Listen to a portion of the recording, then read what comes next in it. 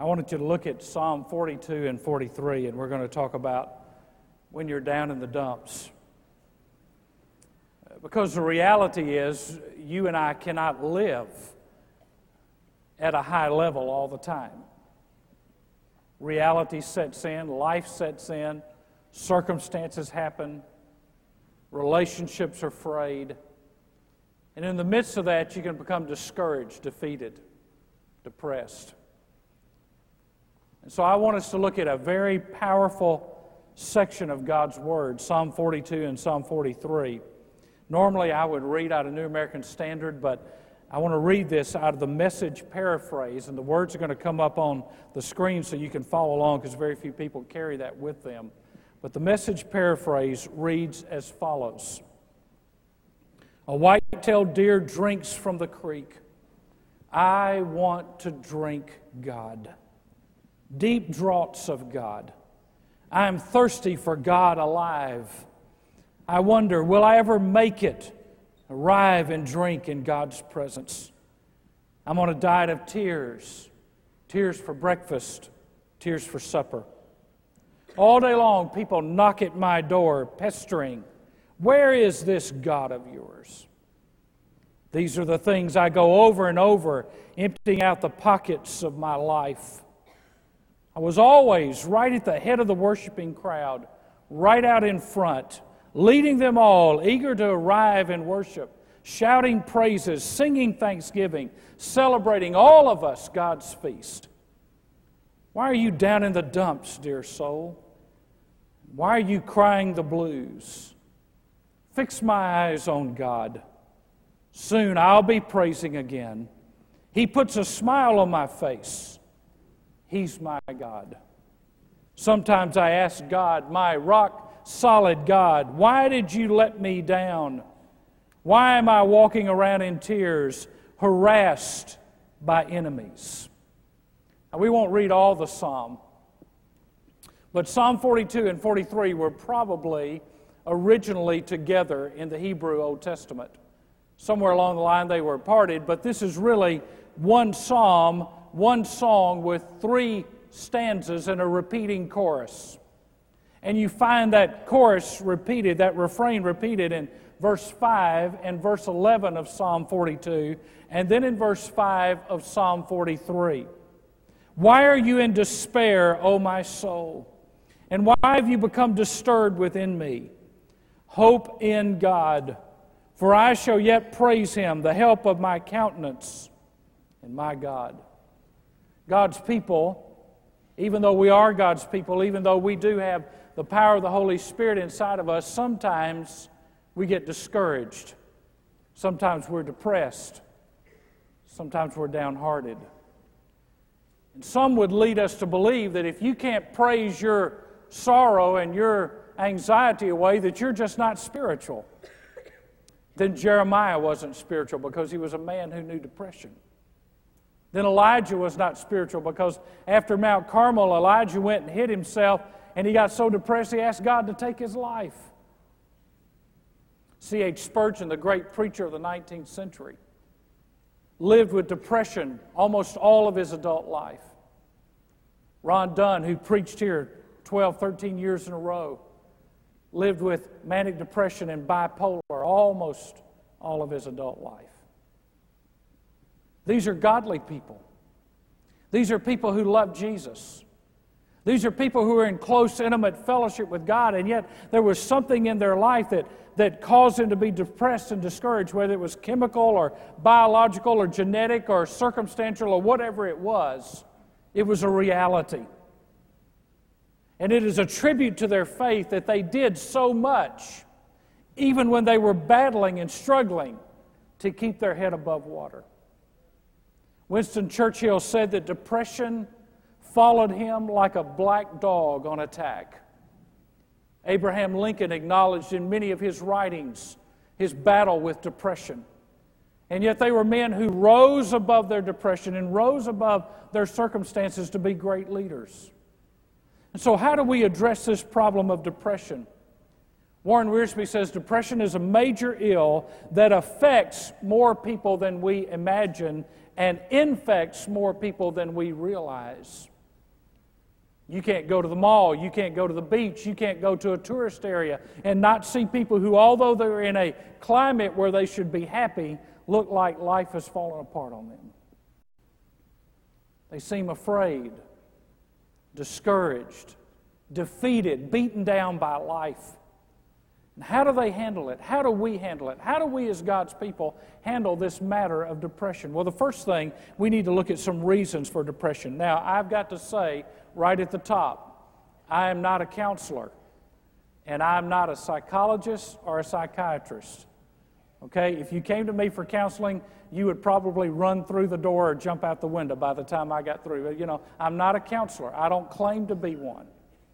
But there are some certain reasons, broad reasons that are given to us and obvious to us about why depression happens. And typically, those that are experts say that it happens more in people who are introverted than those who are extroverted.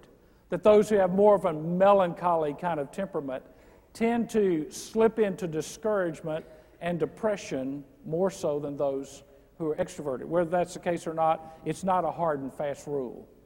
Even if you're an extrovert, you can be discouraged at times. But the key is that God uses people with all personalities and all kind of things that they have to deal with, and that's what we want to see. But let's look at some reasons for this depression. First of all, there can spiritually be a sense of separation.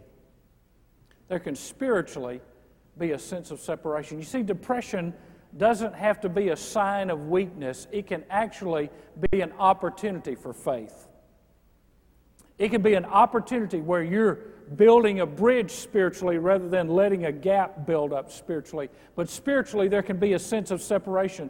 David felt like he and God were miles apart. He was running, he was pursuing, he was longing after God like a deer panting for water, and he's longing for communion and fellowship. Look at what he's doing. Verse 1, he's panting, he's thirsting. Verse 3 implies that he's hungering. For what? For God. Not only for God, for the living God. He wants intimacy with God. And you see, sometimes in our lives, it's a struggle to pray. It's a struggle to worship. It's a struggle to get out of bed and come to church. And you fight the battle of the blues under the blankets, you'll always win. Because if the blankets and the blues decide whether you're going to get up and worship God, then the blankets have more power over you than the Holy Spirit. And you and I can get those times when we just want to pull the covers over our head and we just want to block the world out and we just want to go away and end up on a desert island somewhere and not have to deal with anybody or anything. And then when we come to church, if we do get up and we make it and we come to church and we see people praising God and excited, we can almost begin to resent that. Well, if they had what I had, if they were dealing with what I was dealing with, if they were wearing the weight that I'm wearing, then they wouldn't be praising God like that. But I got to tell you, there are people that have praised God on this platform that have walked through some deep, deep, dark valleys as witnesses that God makes us overwhelmingly conquer through Jesus Christ.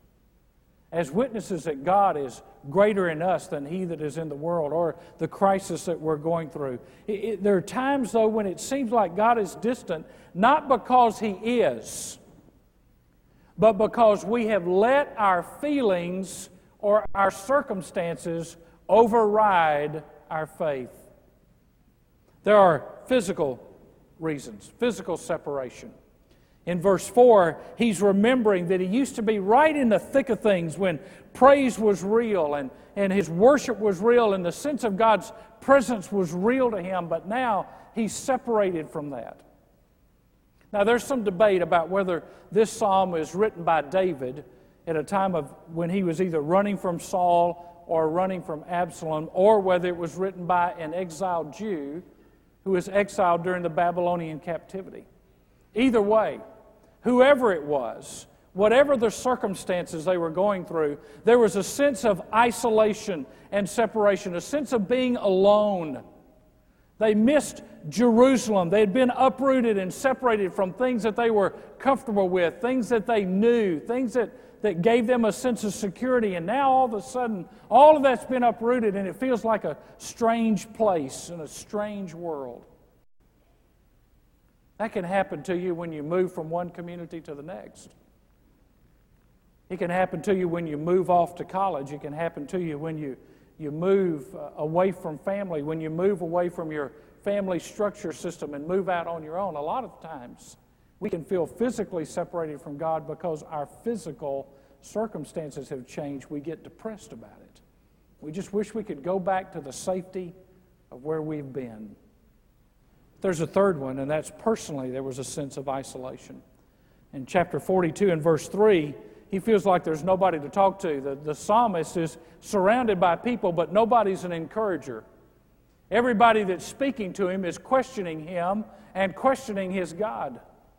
There's nobody speaking words of encouragement to him. He was lonely.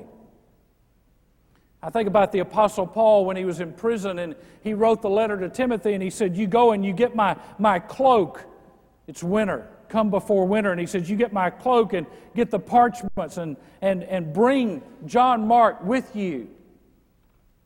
And in the margin of my Bible by that passage, I have written these words. Paul was lonely, cold, and bored. He was lonely. He needed company. He was cold. He needed his cloak. He was bored. He wanted John Mark to. He wanted somebody to come and spend some time with him. Even the great Apostle Paul knew times when it was dark. And here's a separation. And here's personal sense of isolation. Over the last few years, I've struggled with that a little bit.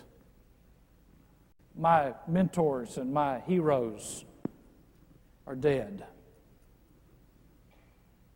I can't begin to count the number of times when I've wanted to pick up the phone and call Ron Dunn and ask him how to deal with the situation. But he's no longer here. I can't recount the times that I wish I could have called Vance Havner one more time and said, what would you do if you were in this situation? The number of people that I have looked up to for counsel and leadership have gotten older and they've started dying, and my circle of people that I can call and my quick dial on my phone has gotten very short. Most of the people I started in ministry with are no longer in ministry. And so even among my peers, I'm looking for those people that I can talk to about things that only minister to minister can you understand. Things that somebody that's not in the situation, that doesn't go through the process, doesn't understand what it is. And folks, I want to tell you, the older you get, the lonelier you become.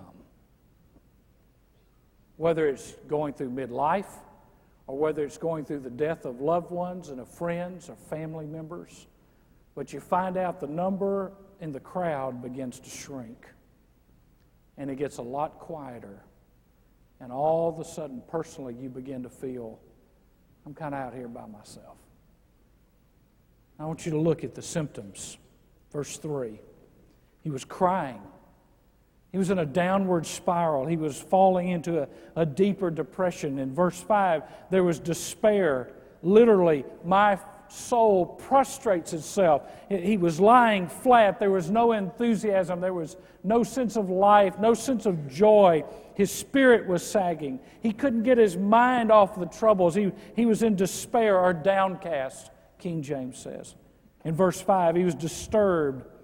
The Hebrew word disturbed there is an interesting word. It speaks of an incoherent murmuring or the growling of a wild animal. Incoherent murmuring, and you've been around people, you've had these moments when you just kind of talked to yourself and murmured to yourself and it was incoherent, but you couldn't find words to express what you were going through, or the growling of a wild animal. You just get so angry. You're just ready to bite somebody's head off. And by the way, one of the signs of depression is anger. You just get angry about life and about the cards that have been dealt you. Verse 7, deep calls to deep. Deep was a word that the Jews dreaded. It was a mythical word, a word of chaos, a word of being overwhelmed by life, like the waves were just crashing in on the life.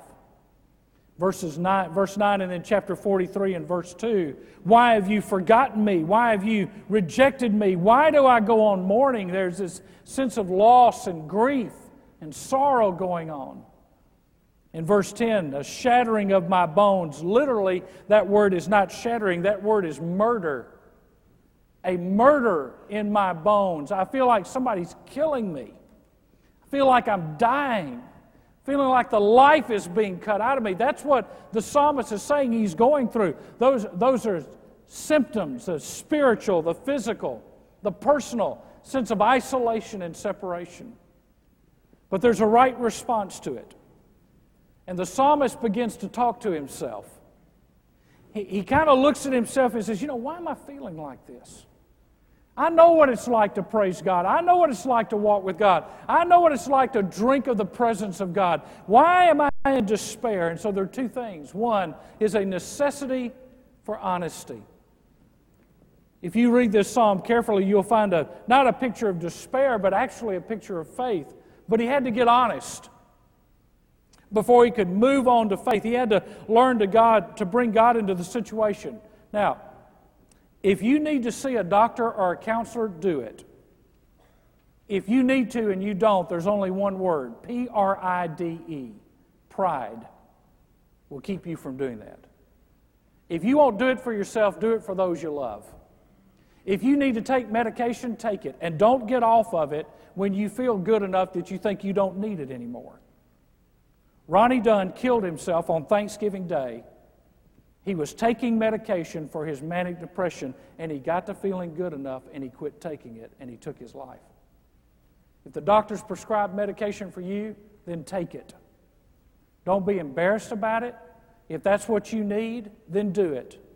But whatever you do, whether you see a counselor or whether you take medication, for the love of God, put God in your prescription package. Don't leave Him out. Don't think that seeing the counselor is enough. Don't think that taking the medication is enough. You need to bring God into the picture. There are 51 personal pronouns in these two Psalms. 14 times he says I, 16 times he uses the word me, and 21 times my. The psalmist had an I problem, capital I, and he had an EYE-I problem, that he was focused on himself and realized he needed to begin focusing on God. That his focus was in the wrong place. He mentions God 20 times, but he mentions himself 51 times. 10 times he asks the question, why? And not one time does God ever answer him. I am convinced that God normally doesn't answer the why question, because if He did, we wouldn't understand it anyway. He didn't answer it for Job. He did not answer it for the thorn in the flesh with Paul. He didn't answer it for other people in the Bible. He probably won't answer it for us. The question is not why. The question is what I need to do in light of all of this.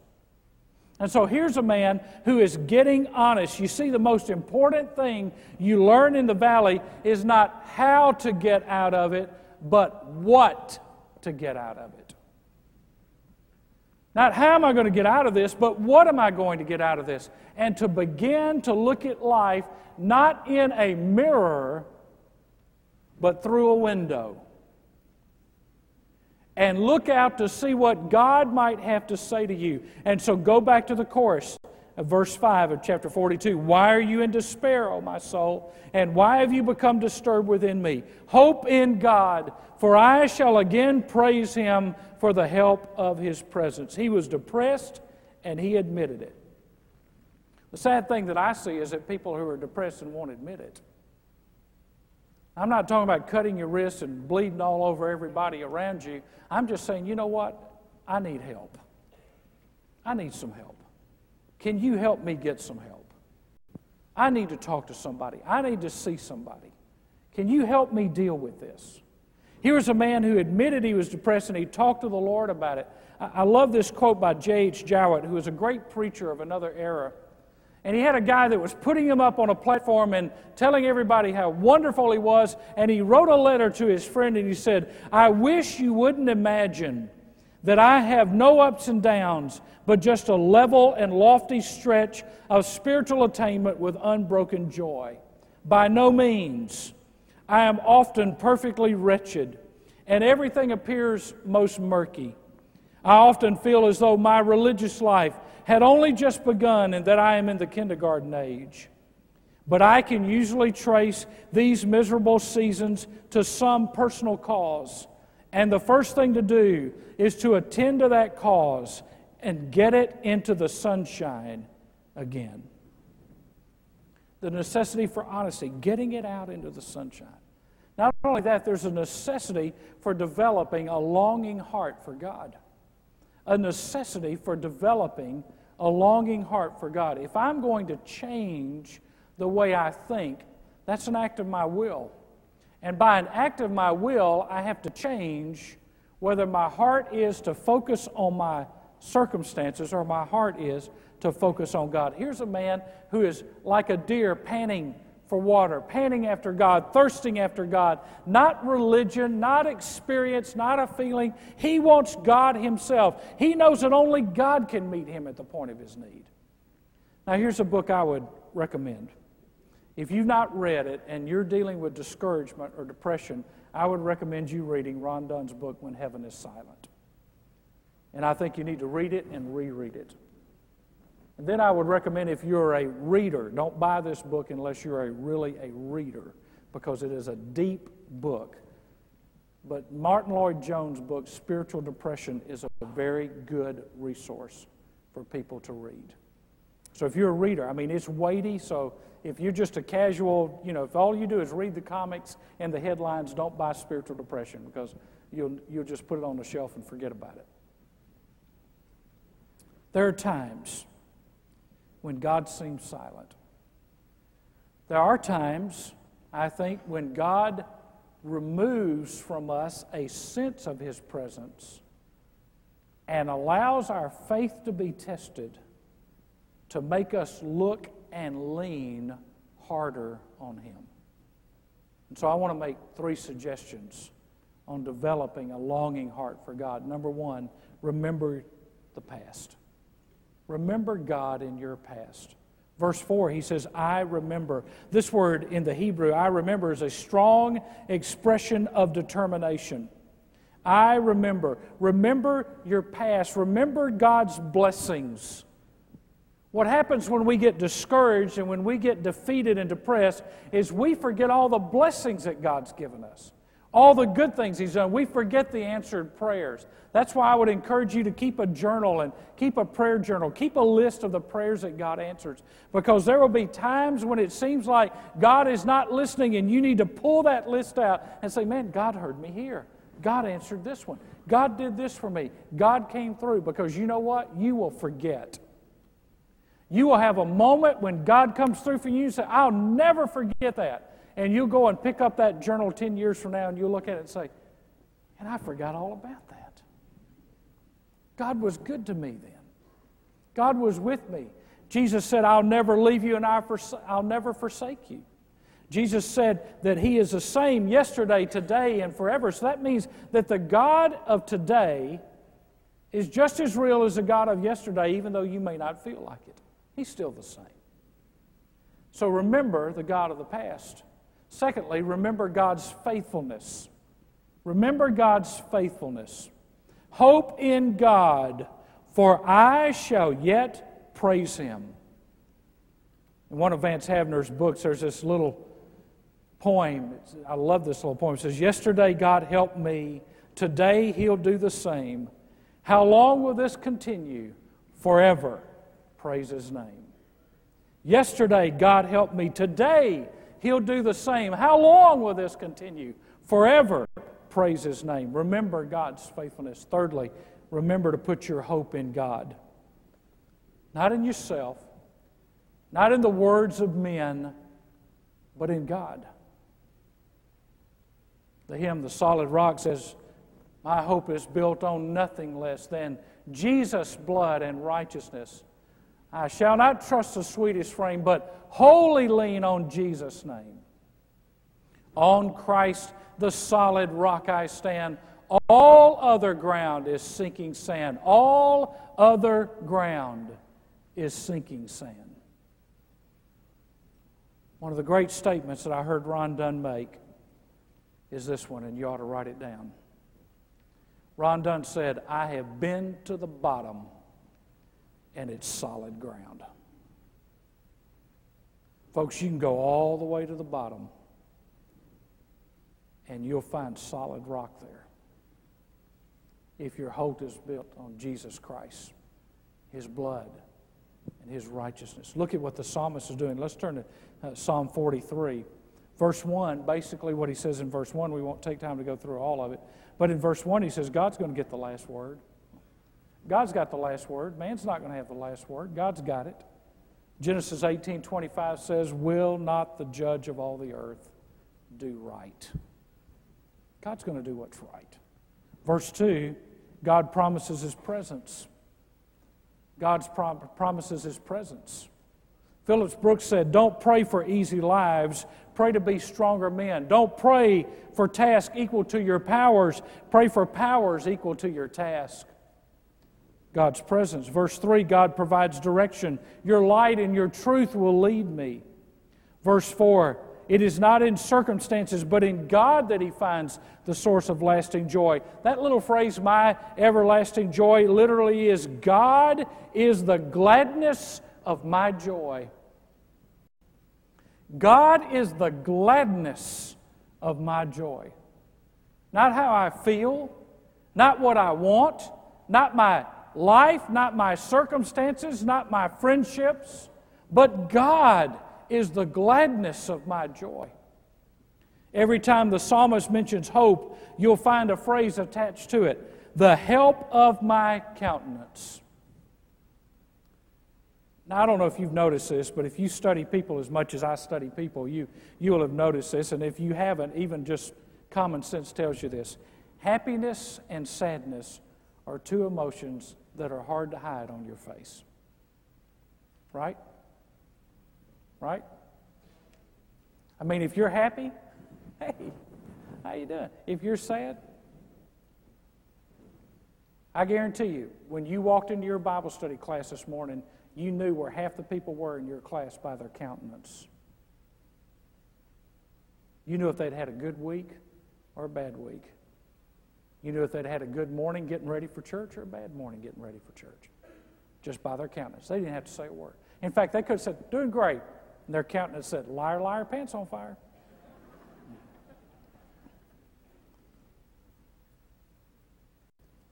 You see, he said the hope is the help of my countenance. In other words, I can put a smile on my face even when life is falling apart, because my hope is not in that God's going to fix it, but that God is. And He's there. I can put hope on my face because 1 Peter 1:3 says, as a Christian, I have a living hope. Titus 2:13 says, I have a blessed hope. Colossians 1:27, Christ in you, the hope of glory. The psalmist says, I remember. And so David does a little talking to himself.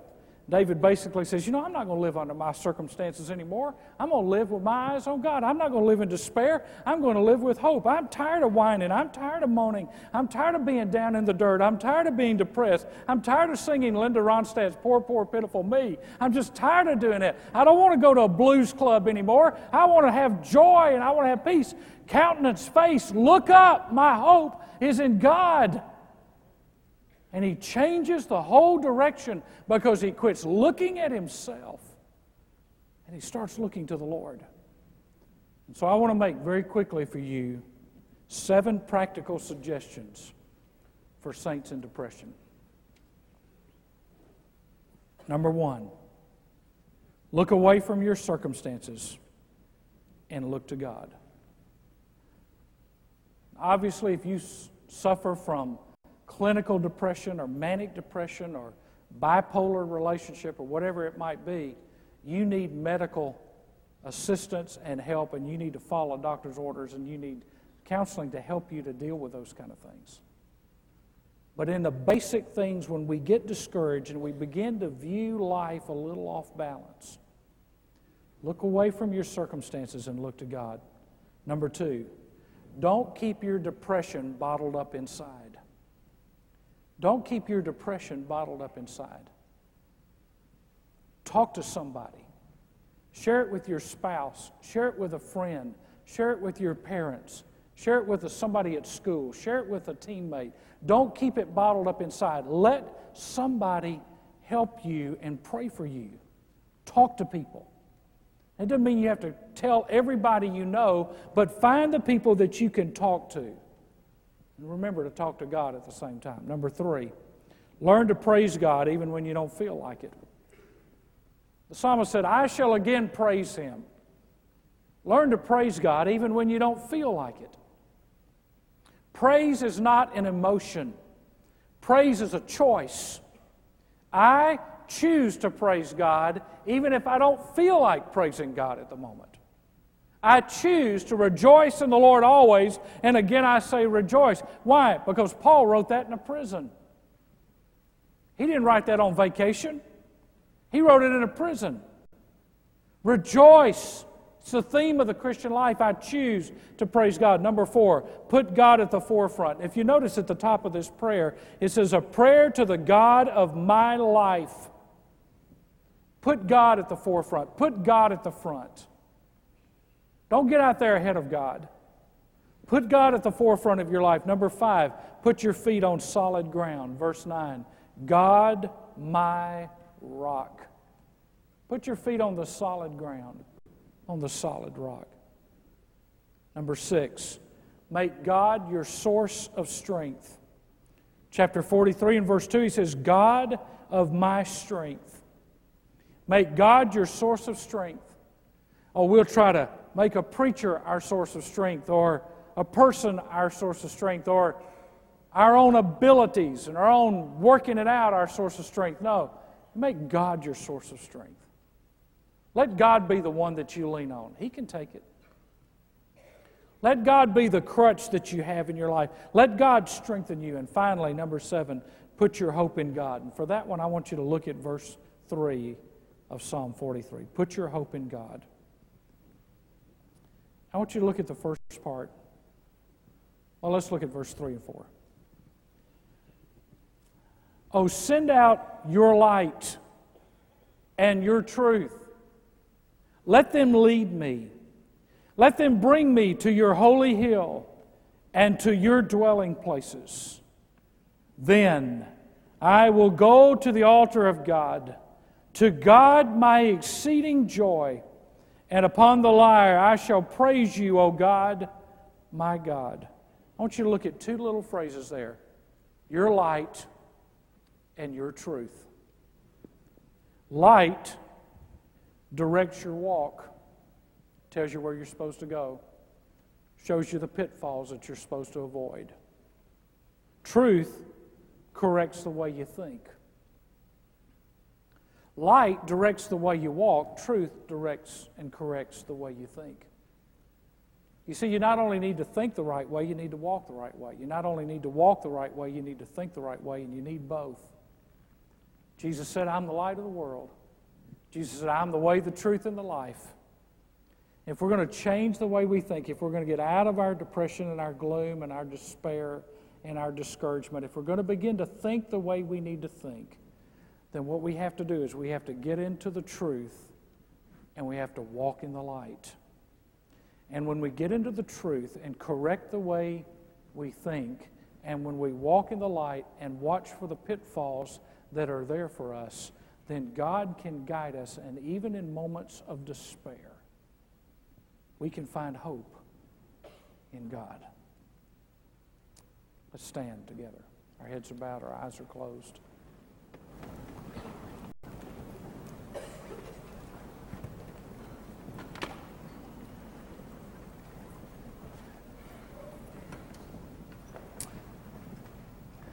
In a congregation of this size, there are many people that are discouraged today. people that are downhearted, downcast, discouraged, depressed. And I don't know what you need to do today except that you need to hear what God said through His Word. It may be that you need to pray right where you are, that God would give you the right perspective. It may be that you need to come down to this altar and just let somebody stand behind you and just pray over you. Just pray that God would work in your life. Listen, folks, if there's anybody in this room that says, I've never had to deal with discouragement or despair or depression, they're a liar. There's not a person alive that's honest, that's living in a real world with real problems and real issues that doesn't battle with this at some point. You've either been in it, you're in it, or you're about to go through it. But somewhere along the line, we all are dealing with it. It's okay to admit it. Because until you're honest, God can't help you. But when you're honest, God can help.